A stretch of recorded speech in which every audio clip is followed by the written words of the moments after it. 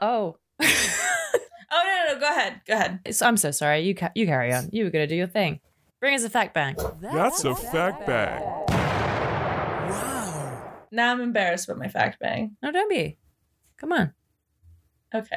If it's about Mamba's feet, I will come to your house and kill you. Wait, what did you say? If it's about Mamba's feet.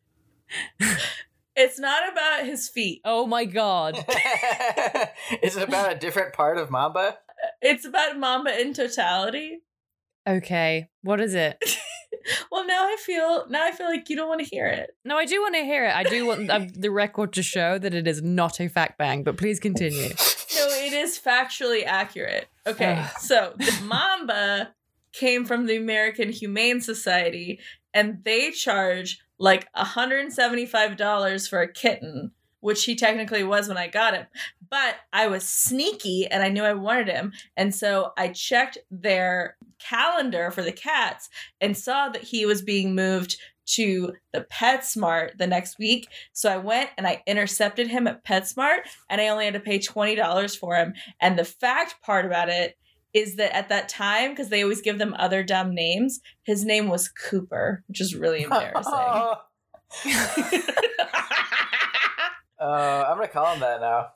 No, you're not allowed to call him Cooper. The fact of your story was that Mamba's name used to be different. It used to be Cooper, and I thought this would be a good opportunity for you to tell us what your animals' dumb names were before you got to name them. Potato Chip's name was Makuba. Excuse me? I'm not even lying. What? Yeah, that was his puppy name was Makuba. So not like MacGruber, like the SNL skit, like... No. Whatever Okay. a Makuba is. Is that a name from a specific, like, culture? I'm finding out live. Hang on. Is it Makuba? That's correct. Oh, here's a Yu-Gi-Oh character. In a 1967 film called The Treasure of Makuba And that. that was about Polynesian pearls. So a lot's going on. There's a lot, Anyway, but- Okay, I'm going to start the episode now. that's probably for the best.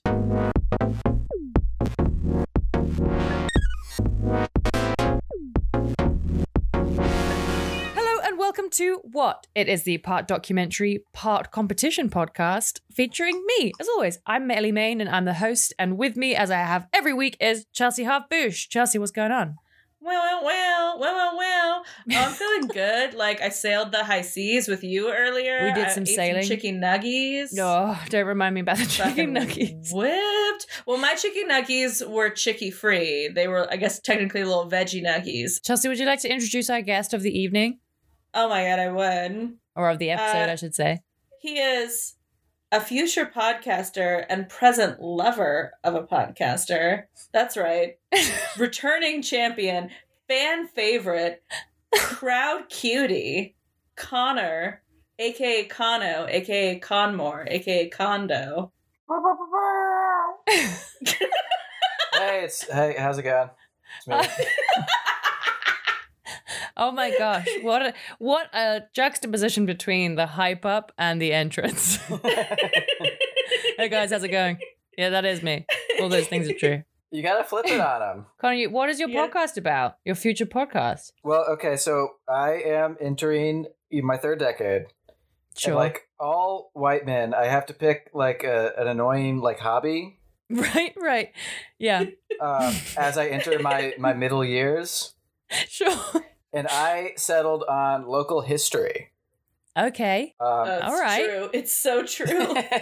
So Like in a major way? my name is Connor, and I'm here to say that I'm gonna get into local history in a major way. Yes. So the podcast is about local history, aka Austin history. Yes. Nice. Okay, cool. Two things. One, Connor, I'm going to throw you a question, but it's like a softball so that you can talk about it a little bit. Mhm. One, is this one of those like, I love you so much, hashtag keep Austin weird, like this is why you should move to Austin, it's the greatest place in the world podcasts? Yes, it is. No, it's not. Come on. This was so easy. Wait, you invited me on here because you said I could talk about the polo I found at Goodwill today. I did. That's true. You didn't That's say true, anything about but- I had to talk about my podcast. Because this is like Connor's thing now, apparently. Our house is full of these books about like Central Texas. And my Right. favorite thing about them is that they either have the most boring fucking like title ever or just like the most like batshit, like unexpected title. It'll just be called Central Texas on Austin. Trees in Texas. And I'm like, Jesus Christ. And then the fourth one will just be called like, Their Eyes Saw God from the Reflection of the River. And you're like, wait, what? Hang on. One of these things is not like the others. You just So, go yeah, up to the people at Book People and you're like, I want you to frighten I've me. never met somebody in my life who reads more, who enjoys it less. Just wait, hang on. You just don't like the process of reading or just what you're reading? It really depends. I mean, some of them are a slog to get through. Yeah, there's a lot of like very boring history out there. And I look forward to contributing to that great tradition. Chelsea, do you have 5 fun fast facts? In this case, I am going to throw it over to our guests to give you not 5 fun fast facts, but 2 fun fashion facts. 2 fun fashion facts. Is this about the polo shirt? One's about the polo shirt and What- one's what's about the other starch about? jeans. Starch jeans. Oh, okay, yeah. We talked about this. We prepared. I don't remember this thing about what was it? Okay, I'll do it. Ellie, do you know about starch jeans? Are you on starch jeans TikTok? Oh, certainly not. No. Okay, so there's a great tradition in like I think predominantly the Southwest in America. I've only ever really seen it as a thing in Texas. I think it's crept into like the deep South as well a little bit, but it's like kind of associated more with like cowboy culture. And it's like when you just like starch your jeans like to hell. You can go on Starch Jeans TikTok and you can see like these good old boys who like have starched their jeans to the point where like they can just stand up on their own and like it looks like a ghost in like the middle of their laundry room. Why? Yeah. I mean, what actually is to starch a jean? How does one starch a jean? So I'm so glad you asked. Okay, great. Because I didn't know either. I just knew this was a thing that people did, that it makes your jeans really stiff, and that like that's like a vibe, right? Like if you're kind of like a country, like if country is your aesthetic, Yeah. then you want those real starch jeans that are just crisp as fuck and like super stiff. And so uncomfortable, surely. Probably, but I can't judge that. Half of the shit that I love to wear is very uncomfortable. Okay. So sure. here, I'm gonna send a picture. I'm gonna try to send a picture to the Discord so that you can see it, and also like our patrons who are listening can see it. But I was like, is there a function, or is this the kind of thing where it's really just about the aesthetic? You know what? It looks kind of like a weird exhibit at a modern art museum. Right? But no, that's just like those jeans are so stiff that you can like balance them upright. So Connor looked it up, but I think he then promptly forgot. When you starch clothes, the dirt sticks to, if you like then get them dirty, the dirt sticks to the starch and it doesn't absorb into the fabric. So it doesn't stain, like your clothes don't stain. Right. Because then you can just wash them and the starch washes out and it takes the stain with it, instead of leaving it on there. So you can see why like that would like gain traction and be super popular with like cowboys, right? Who are like Right. out in like the dust and the dirt all day. Yeah. How do you do it? I think you have to get some starch. Okay, yeah, I'm reading it here. Mix 1 cup of water with 1 and 2 tablespoons of cornstarch in a spray bottle. This kind of makes sense though, because like you put cornstarch on something like when you fry it to make it crispier, right? So like Yeah. you put Yeah. cornstarch in your jeans to make them crispier when you wash them. Anyway, Conmore, Yes. throwing it over to you for the second fashion fact, which is your fanecdote. Right. So I found a really great polo at Goodwill today, which I believe was a promotional item for the Final Fantasy VII remake. Okay. And I was excited about this, both because I thought it looked cool and it was in my size, but also I knew it would really bother my friend Tyler, who's been on this podcast and in fact made the theme music for it. He did. Indeed. And all the little interstitial sounds too. Yeah. So can you describe the front and the back of the polo? Yeah, so on the front, it just has like the little classic left, breast logo. Sure. Yeah. Kind of small on there. And then on the back, it's like the large, like full back logo of, Final Fantasy VII Remake. And then underneath it says, release date March 3rd, 2020 or whatever it was. Right. So It really seems like it came from somebody who like worked on the game or worked on its release or something like that. Yeah, or it's like a promotional I item. was excited about the shirt, but also I was excited. As soon as we got home, I put it on and took some photos and sent them Yeah. to Tyler, who has blessed me with just like some very like indignant texts. Can you read the text that Tyler sent you? Yeah, sure. He just said, no, not allowed. Send it back. Stolen valor. I bet you didn't even know it's the game's birthday. To which I replied, doesn't seem like it's the 3rd of March to me. Wow, so he's extremely upset with you owning this shirt. Sometimes we have to just bother our friends. It's true. Ellie gets it. And also, it's just a sick fit. And it looks good on me, I think. So Oh, It does. hell It looks yeah. very good on you, baby. I'm very happy for you. And are you wearing it right now? no, I'm not. I'm wearing the burnt orange. Like, You don't have to tell them what you're wearing. Oh, okay. Look, inquiring minds want to know. Just in case anyone's curious.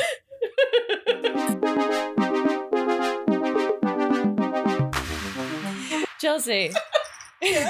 What am I wearing? No, what are you wearing? And then B, what is the title of your topic? I am also wearing a cute shirt I got at Goodwill. It's pink and it's ribbed, which is very in. And then I'm wearing like little Sophie shorts. I'm very comfy. Good. R.I.P. and peace to Sophie. And then my topic, which this is going to be fun. In a little bit of like a departure from the way we typically do our topic titles. The title in itself is not a mystery, Right. but the title presents a mystery that I want you guys to speculate on that the topic is going to be. Ooh, it asks a question of me?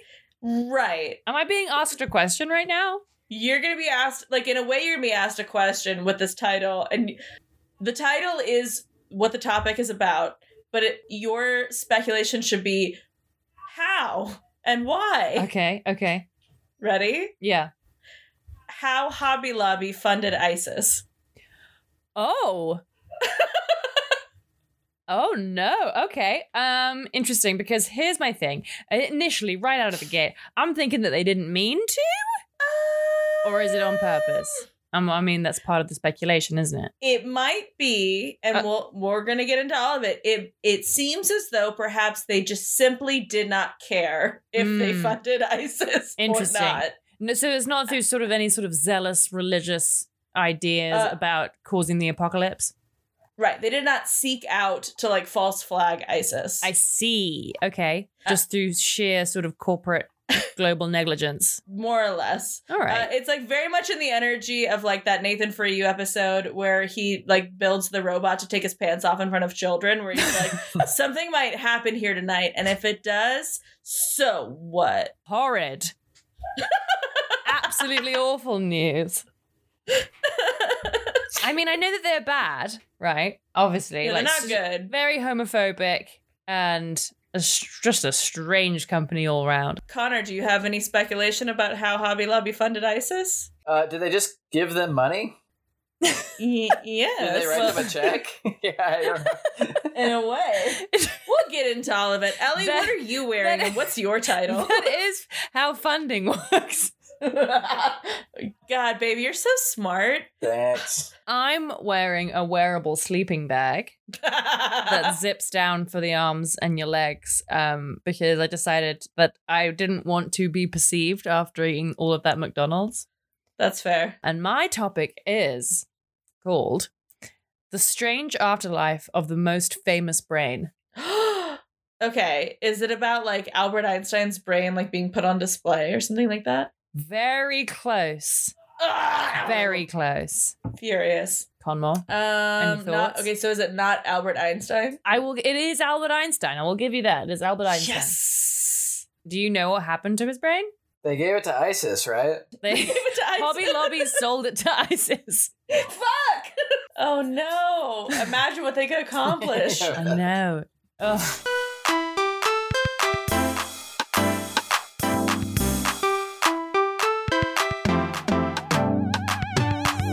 So I'll go first. Okay. Oh my god. Okay, so this is the wild and wonderful story of how Hobby Lobby may or may not have funded ISIS. Allegedly. Do not sue us. Don't sue us. We have no money. I cannot stress this Please enough. take it back. Okay. I said allegedly. Yeah. So no, this story has been in the news since like 2017, which is amazing because it's just a testament to like how bad things have been and how much stuff has been going on. That like the most recent headlines about this story that we will talk about are from 3 days ago and just like 6th priority at best, right? Like, Right. From everything else. As a little bit of background, Hobby Lobby, yes, a giant like craft store chain. The family, it's owned by one family, the Greens, and they're billionaires. It's like an average like profit margin of like 3 billion per year. Hugely successful. They give half of their pre-tax earnings away to evangelical causes. Right. Super, super religious. They're also, other than being billionaires and the thing we're about to talk about, the other thing that they're the most famous for is that they won a Supreme Court case recently, I believe during the Trump administration, striking down the part of the Affordable Care Act that said that employers, as part of like offering you health insurance, had to offer women contraception. So no, not that they had to like fund your like abortion or, you know, termination of pregnancy due to like medical stuff, which is already something that's like very dicey with a lot of things. But they went one step further and said that they shouldn't have to give you contraception, so birth control. Yeah, which was a real bummer because there's even beyond the fact that like birth control is not the same thing as abortion, and abortion you can also argue is not an issue either. But even beyond all those things, there's a lot of women who are on birth control because it's a form of hormone therapy. And it doesn't even have anything to do with contraception. So yeah, real bummer, but they won that, so they don't have to do it. That is maybe the most famous part of their activism, but it is actually just the most public part because they actually fund with that half of their pre-tax earnings that they give away. A lot of it is actually it's not charities, although they call themselves charities, but they're actually political action committees. And they go out and they lobby on behalf of the government to do things like sanctity of marriage laws that say marriage is for one man and one woman only, and real sketchy things around abortion, like forcing women to have ultrasounds, which can be really traumatic in like the cases of rape or birth defect, to force them to like listen to their baby's heart or lack thereof. So yeah, not super cool, a little sketchy. Right. But here's what's really fun. About 10 years ago, they announced that they had this new big project that they were funding, and it was going to be the Museum of the Bible, and it was going to be in Washington, D.C. And the way that they kind of pitched it, even though a lot of people were understandably very skeptical about this because of, you know, all of their money and political lobbying, like we mentioned, but they said that the idea was that it should stand alongside all of the other kind of like history and natural science museums that are available in DC, but like as a history of Christianity and Judeo-Christian anthropology, essentially. Right. So this is what they're going to do. So to this end, they are already massive collectors of like any kind of like Christian paraphernalia, but they really ramp it up. Okay. And they start buying, I mean, we're talking in the thousands, tens of thousands of like quote unquote Christian artifacts, which are mostly coming from the Middle East. Like cups? What are you talking? What is it? Like, so I'm glad you asked. There's a lot of things. One is they're looking a lot for tablets. So they're looking for basically they love a tablet. They love a tablet, like a clay tablet. And in fact, clay tablets are what originally got them in trouble. That's or how we got all them start, flagged I by think. Yeah, it's gotta start with a clay tablet. There's a lot of spooky stories that start or end with a clay tablet. But basically they're looking for, and this part, like, as somebody who was raised religious or raised like Christian, I get this. What they're trying to do is they're trying to find like evidence of Christianity, that like when something is that old, you know, you want like stuff from like when Jesus was born, not just because it feels good to you as somebody who follows Jesus to see it, but because you want to be like, look, like this was a real person. This was a real religious leader in his time. And here are all these like, here's all this compelling evidence around his teachings and his ministry. So that's what they're looking for. Not really thinking about the fact that like if those things actually showed evidential proof of what the Bible claims, then people would have probably done that already. Well, so Yes. So, Like no one's as a matter thought of fact, this. those things already exist, and that is that is inherently the problem, right? In hoarding these types of artifacts is that they don't just spring out of thin air. They do belong to someone, Right. So. So they start collecting all these items. Every once in a while, I think there's like a bowl or like an item that would be worthy of display. But for every like one of those things, we're talking like hundreds to thousands of scraps of papyrus. I see. Of clay tablets. Okay. Like anything that might be text. Here's where they fucked up. They had basically a score, if you will, that they were trying to get through customs that was coming from the Middle East. And it was thousands of these clay tablets. But they declared it to U.S. Customs as just clay tiles, and they said it was worth $300, like the total of the score. What? That's cheeky. Like Mr. Hobby Yeah. Lobby was like, nothing to see here. Yeah, no, it's just some $300 clay tiles. Like, don't even worry about it. I'm But because redoing my of the pool. size, yeah, because of the size of the score that was coming through customs, and basically the discrepancy between the sheer amount of things they were declaring and the very low price that they had put for it, it automatically flagged an FBI audit of it. Oh, you idiot. So then the FBI started investigating. This is back in 2016, and it was a 4-year investigation, during which time the FBI seized tens of thousands of artifacts Oh my from the Green gosh. family. And it turns out it's super widespread because, like we said, there was cuneiform tablets, there were Babylonian and Syrian artifacts, and it went all the way to several colonial era and American Christianity related objects that had the term is unreliable provenance, which basically means that the Greens can't prove that they got them from a reputable source. Okay. So when it comes to artifacts that came from the Middle East, this is why it gets really dicey. In that region, the number one purveyor of artifacts is the Islamic State. They basically, that's the huge part of how they get their money. As soon as they started seizing territory in the 2010s from Iraq and Syria and other parts of the Levant, they turned this into their industry. So what they do is they straight up own or control almost 5,000 archaeological sites across the Iraq and Syrian regions. So in the sites that they control the entire selling process. Wasn't there that whole thing in 2016, 2017 where ISIS would destroy a bunch of ancient sites? Yes. Is that so they were destroying these sites and taking the artifacts and selling them? Yes. Oh. Destroying is a complicated term, right? Right. So in some of them they were, razing buildings that were Judeo-Christian or not part of their Islamic vision. Right. But even in the cases where they would destroy things, they would then sell the stuff off, right? Because it's a huge profit. Yeah. Because it's a huge profit center, especially when you're selling it to the infidels. Mm-hmm. But they control almost 5,000 sites, but even in the sites that they don't control, they charge looters who have to get a signed permission from the Islamic State a fifth of the sale.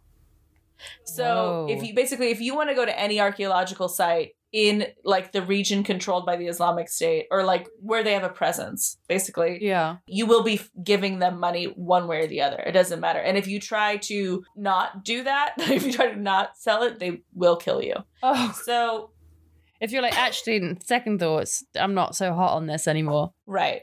So when it comes to, did any of the tens of thousands of artifacts that the Greens took from that region that they bought, did any of them directly fund ISIS? It's impossible to say, but it's incredibly likely. The reason it's impossible to say is because, again, just like any other sort of black market enterprise, which this was, we do know that because that's why they had to give it all back, because it had, quote unquote, by their own admission, unreliable provenance, meaning they couldn't prove that they had bought it from a reputable seller. We didn't do anything wrong, but I can't prove where I got this. I don't have the receipts. Give it back. Yeah. So in any of these cases, you're seeing money change hands at least 5 or 6 times. So it's you get it from an auction in Belgium who gets it from a guy in Lebanon who gets it from a guy in Syria who gets it from a guy from the Islamic State or something like that, right? It's always like a guy, which is why it's impossible to trace. However, UNESCO has what they call the Bright Line Rule, which is accepted by the international art community, which basically says you should not deal in antiques that do not have a provenance, meaning a paper trail, before 1970. If it appears after 1970 on the market, it's safe to assume that it came through like illegitimate means. Okay. So when you take those two things into account, that it's impossible to trace, that when things come onto the market after 1970, it's a really good assumption. And you pair that with the sheer amount of artifacts. Again, we're talking about tens of thousands. Yeah. Seems like a safe assumption, but it is still allegedly. Here's my most favorite part, though, in case you were like, well, Chelsea, are you really being fair to like these good old Greens? Hobby Lobby didn't do nothing to nobody. Let me just say, while the FBI was investigating the Greens, this woman that is the lead professor, like studying antiquity at Notre Dame, and she's writing a book about Hobby Lobby and the Greens like activism and their weird hoarding of like Christian artifacts. Yeah. So she went to interview Steve Green because she's been working on this book for years. She went to interview Steve Green, who is like the currently runs Hobby Lobby for the family. Okay. About the investigation. And this was his on the record quote. And when they asked like if you have illicit antiquities, he said, yeah, it's possible. He said that like basically what's done is done and it's the cost of doing business. So when you were like, did they do it on purpose? I'm like, well, I don't think that they set out to fund ISIS. But again, much like Nathan Fielder and the like sex crime robot, it's like something happens here. So what? So what? This is the cost of my vision of the Museum of the Bible. Right. So back to the Museum of the Bible. Ultimately, the investigation found that, yes, that they had tens of thousands of items with unreliable provenance. They were fined $3 million and they were ordered to return several thousand artifacts, including over 8,000 clay tablets to the Museum of Iraq and over 5,000 various artifacts, including papyrus and tablets, to the Egyptian government, who had been lobbying for them to return it since 2016. Basically, when they figured out that it was the Greens that had all this stuff, because as you know, Egypt is very much in a place of like, hey, all of this is ours. Yeah, can we have Please this give stuff it back? But it took the FBI being like, now Greens, come on, guys. You weren't supposed to take that. And they're like, okay. But it does bring it back to the Museum of the Bible, because this is what I think is kind of spooky. The Museum of the Bible, if it were really doing what they stated, I think is kind of an interesting idea for a museum, because regardless of like your feelings or like your faith or lack thereof, it's impossible to ignore the fact that Christianity has had a profound impact on the world. Right. Like socioculturally, politically, architecturally, archaeologically, for thousands of, or over 1,000 years. Artistically, right. Profound impact, huge, essentially colonizer religion, right? Mm-hmm. So the idea of having a museum that traces that, actually, I think is fairly interesting. Right. But it's clear, like I said, if you remember at the beginning of my topic, I talked about how it's the artifacts from the Middle East that they've primarily been told to give back. But those aren't the only illicit artifacts that they were found to be in possession of. They also had specific interest in artifacts that tied Christianity to America. Oh, and I think, of course they did. Right. So what I feel like they were, when you put all these pieces together, right? Like if you're like Steve from Blue's Clues and you have your notebook and you're just writing these three things out, the museum is in Washington, D.C. They want all these artifacts from like the sort of the dawn of Christianity, and they want all these artifacts that tie Christianity to America. It really paints this picture of this sort of like American providence, right? Mm-hmm. Like that America is the promised land for, let's be real, white Christians. Yep. That you can trace like this sort of logical thorough line from the dawn of Christianity. This is how we got here to this modern America. Land. Yeah, and this is the promised land. And it's real spooky. And I'm glad that they weren't allowed to do it. And as the final bit of karma, I think is really interesting, and this just came out very recently, the crowning, like the crown jewel in the collection at the Museum of the Bible, something that they were not, that was not part of this investigation, that they did not have to give back, was that they had original fragments of the Dead Sea Scrolls on display. And yeah, which if you're not familiar with the Dead Sea Scrolls, they were found in the Dead Sea, and they contain, well, there's thousands of them, but like they contain, among other things, some of like I believe it's the second oldest extant copy of like the Hebrew, like the Old Testament. Massively impactful to apologetics within Christianity. What's an apologetic? So apologetics is essentially sort of philosophical, scientific, historic, archaeological. It's kind of what you're saying, like trying to find evidence that tracks with what the Bible says and the times and the places, and like it's trying to prove the case of the Bible through what we can find or deduce. And so the Dead Sea Scrolls gave a limitation to how the documents had been adapted over time, which is obviously a huge criticism of the Bible, is that like translations and it being passed down and retranslated. The Dead Sea Scrolls showed there's a huge lack of difference between like you said, like the second oldest copy of the Book of Daniel or whatever it is and the ones that we have now. Well, guess what? What? Their Dead Sea Scrolls that they had on display in the museum for 3 years, starting from the beginning, that was the crown jewel, were fake. And they didn't know. And they didn't know until just now. And they had to take them down and issue an apology. Oh, that's amazing.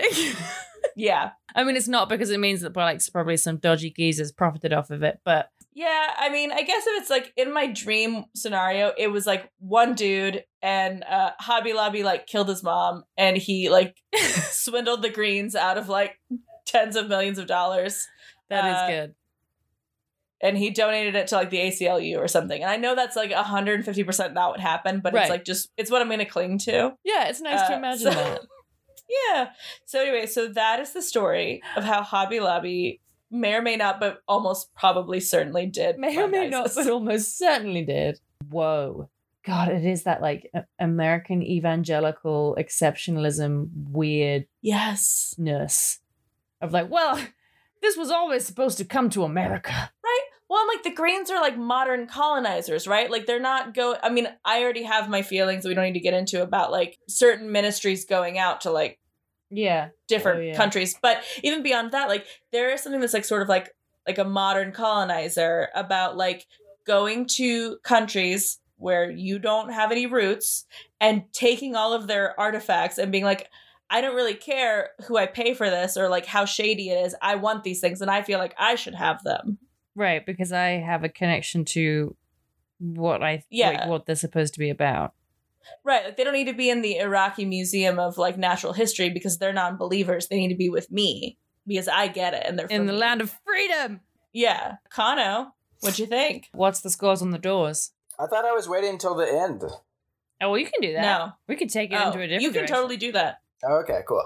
Wow, way to break the norm. I love that. I love that for us.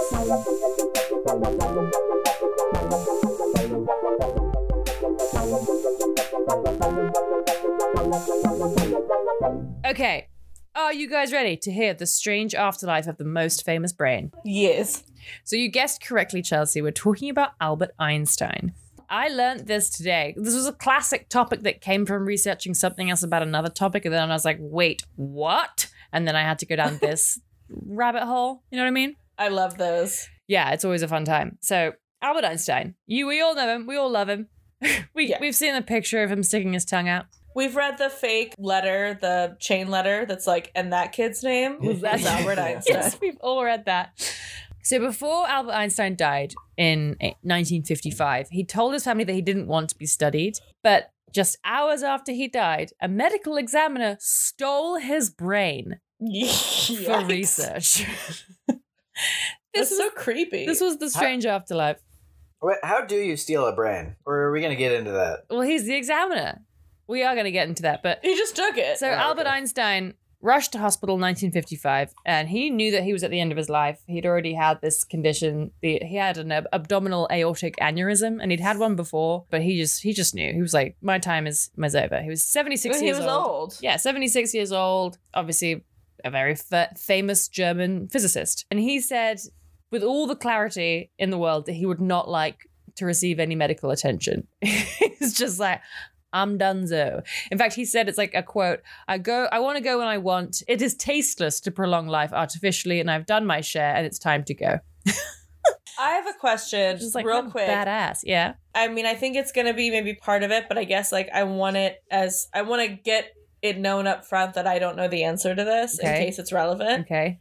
Something I've always kind of wondered about is like the sort of like cultural idea of Einstein as being synonymous with genius. Is that something that like built over time after his death, or was he regarded while he was alive and like actively working the same way that we think about him now? Correct. He was regarded as when alive. He was like a celebrity. Okay. Yeah, he has sort of a completely unparalleled legacy as terms of like physicists go. He had become like an icon of the 20th century, like in a He Warhol was the kind of way. Elon Musk of the early 20th He century. really horrible. was. He was horrible. Horrible, Connor. That might get you banned from this podcast. I can't believe you just said that. After I invited you on here. I Can't dare you believe to I ban have to me talk from about work. Elon I realize Musk. that's going to get clipped and put on some like nasty like Elon Musk simp subreddit. I'm sorry, Ellie. You're fine. No, you're fine. He has kind of a mad story. Like he escaped Nazi Germany right at the right time. Apparently, he was so revered that just hours after his death, his brain was stolen from his corpse and remained stashed away in a jar in a doctor's home for a really long time. So I'll tell you, I'll dive into a little bit of history about old Einstein, because I've kind of like was realizing as I was looking up the story that I obviously know who Einstein is and I know E equals MC squared, but I didn't really know anything much about him as a person. Mm-hmm. He was born in March in 1879 in Germany. And before he developed and wrote about all the things that we now know him about, basically the theory of general relativity, in his life, he told the story about two wonders that deeply affected him when he was little. The first one being when he first ever saw a compass. He was 5 years old, and it like inspired this lifelong fascination with forces of the world that we can't see. And then apparently he had a geometry book when he was 12, which he adoringly called his sacred little geometry book. So he was obviously like kind of a weirdo from an early age, but quite sweet. Loved science, just loved science. But Yeah. his teachers told him when he was young that he would amount to nothing. Like apparently he was pretty slow to learn how to talk and was like an average to above average student, pretty good at math, but like nothing like this kid's a genius, right? This guy's going to change the face of physics as we all know it. And actually he got rejected into every university he applied to. Damn, dude. Yeah. And that kid's name is Albert Einstein. Albert Einstein. And when he was 21, he renounced his German citizenship and moved to Switzerland. And basically, he worked as sort of tutoring maths, and was a technical expert at the patent office. So he didn't go straight onto a science track, but through what he was doing and what he was working on, he just got more and more curious about electricity and physics and how all of it works. And so he managed to get in and graduate from the Swiss Federal Institute of Technology, but didn't receive a research position. Like he wasn't kept on. Again, there was nothing like that seemed super amazing about his ability or his like things that he knew about physics. After just years of tutoring children, he would formulate theories about the universe in his spare time, and essentially came up with everything that like threw him into fame while he wasn't teaching math. The things that we now know about or take for granted in terms of how we think about physics that he came up with was like, firstly, that light can only be emitted at very discrete wavelengths, which kind of formed the core of quantum mechanics. And in another paper, he explained some strange things that electromagnetic forces do with bodies in motion, which is basically how we eventually got to nuclear power. And then he wrote another paper, which was like titled, "Does the inertia of a body depend upon its energy content?" And that first published E equals MC squared, which now obviously is synonymous with him, his name and his legacy. In 1921, he won the Nobel Prize because of all these papers that he'd written. He was admitted to the Prussian Academy of Sciences and worked there pretty like in relative sort of obscurity throughout World War I. Originally, the physics community completely kind of ignored him until his general theory of relativity was published. And then bam, kind of overnight, he was spirited around the globe as this like amazing thinker and met rubbed elbows in academics and like met Hollywood celebrities and became this kind of cultural icon figure until 1932, when Germany held an election that left the Nazis as the largest single party in the Reichstag. Uh-oh. Yeah. Cool. Immediately, Einstein resigned all of his German posts and asked for asylum in the United States. And He was like, there's no way this is going to go well. this is not going to go well for me. The strengthening Nazi movement had already branded all of his theories as Jewish physics and denounced his work. Yeah, and tried to discredit everything that he'd done. And so he was like, fuck this. But the Institute for Advanced Study at Princeton University welcomed him. And so that's how he managed to come to America and escape Nazi Germany, pretty much. And he worked there. He worked in Princeton University for the next 20 years until he died. He spent his whole time there. So on his final day, Einstein was writing a speech for a television appearance where he was going to commemorate the State of Israel's 7th anniversary. And as he was doing that, he had this abdominal aortic aneurysm, which is a condition where like your main blood vessel kind of explodes. And he had, so like I said, he had it before and had it repaired in 1948. But this time he refused surgery. He was very, very, very specific to his family and to the doctors that he did not want his body tested on for science. He did not want his brain tested for science. Like he wanted to be left alone and not cut up and dissected as, you know, this like physicist genius. Just leave me alone. And on the day that he died, Princeton Hospital was apparently like utterly mobbed with journalists and people mourning. It was complete chaos. There are like some pretty kind of iconic photographs of Albert Einstein's home, which was like another thing that he didn't want anyone going into his home. He didn't want anyone taking pictures of his family. He wanted everything to be left alone and just like be allowed to be a man who died. But no, like people got access to his house and took all these pictures. And eventually Hans Albert Einstein, who was his son, pleaded with Life magazine to respect his family's privacy and like get out of his house, which they did, but not everyone involved with Albert Einstein's death honored his wishes. As hours after he passed, the doctor who performed the autopsy on the corpse of one of the world's most brilliant men removed his brain and took it home without the permission of Einstein's family. This guy's name was Dr. Thomas Harvey, and he was convinced that, like, despite Einstein's wishes, his brain needed to be studied, as he was one of the most intelligent men in the world. Even though Einstein had written out instructions to be cremated upon death, apparently this guy was very persuasive, and ultimately his son Hans gave Dr. Harvey his blessing, as he evidently also believed, like, that they should study the mind of this genius. But because he did that, Dr. Thomas Harvey lost his job at Princeton Hospital. So he took Einstein's brain to Philadelphia, cut it into 240 pieces, and preserved it in celloidin, which is this sort of like hard, rubbery form of cellulose. And he would Did you slice it? Yeah, he cut it up. He carved it into 240 pieces, and he sent some of it out to different doctors to test. Just when you think this can't get any weirder. After Harvey's wife threatened to dispose of the brain, he returned to retrieve it and took it with him to the Midwest. For a time, he worked as a medical supervisor in a biological testing lab in Wichita, keeping the brain in a cider box stashed under a beer cooler.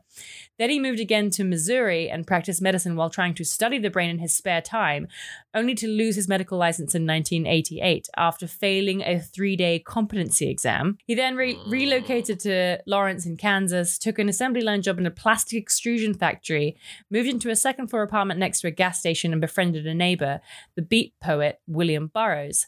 The two men routinely met for drinks on Burroughs' front porch, and Harvey would tell him stories about having Einstein's brain, about cutting off chunks of it and sending it to researchers around the world. Apparently, he would boast to visitors that he could have a piece of Einstein anytime he wanted.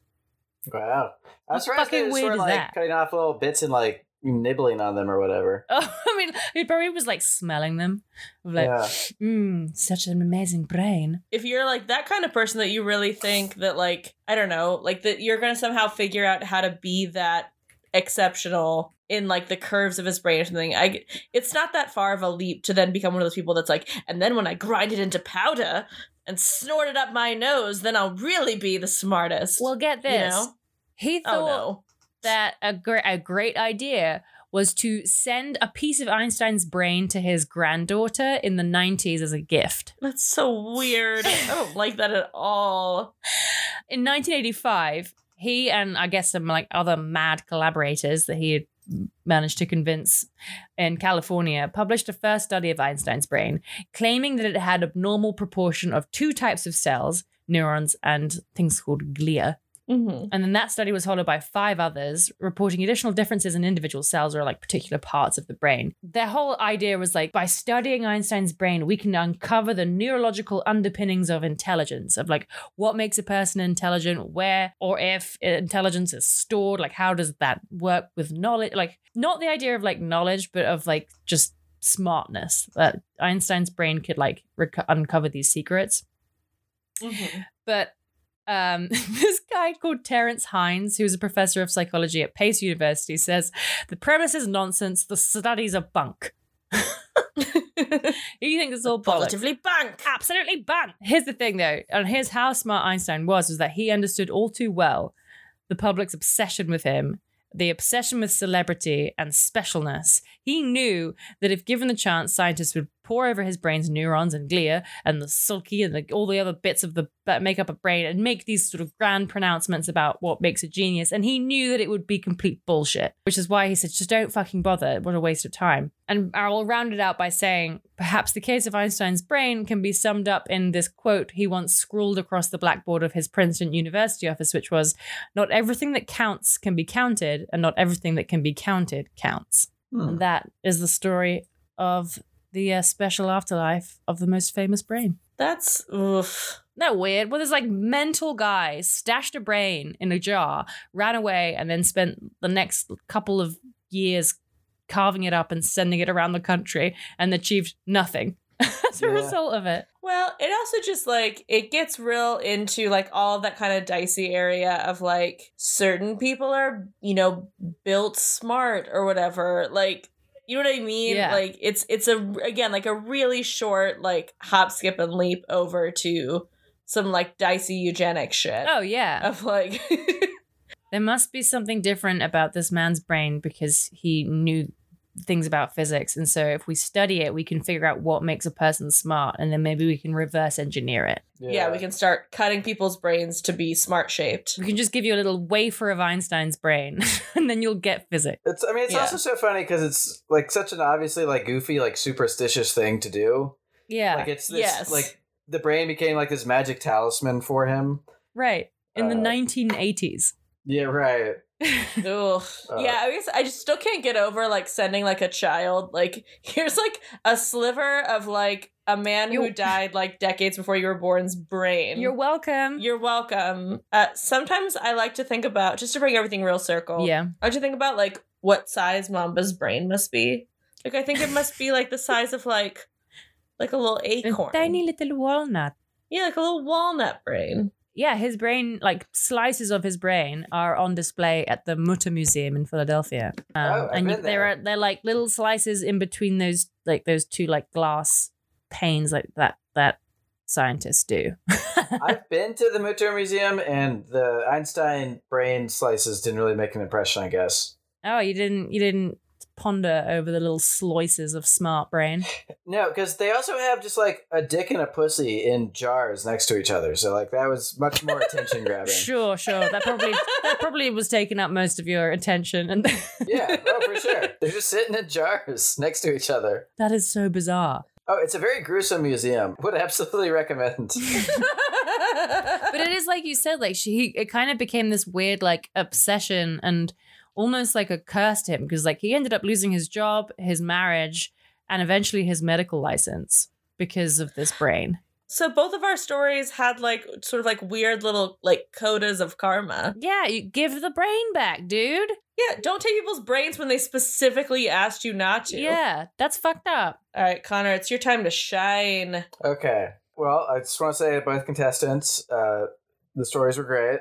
Thank you. But you know, like I have like personal relationships involved here, and I Right. should try. You better only have one personal relationship involved here. Well, that's what I'm saying. I'm saying like I have like Yeah. biases based on like my personal life, Of course, yeah. which I as a judge ignore.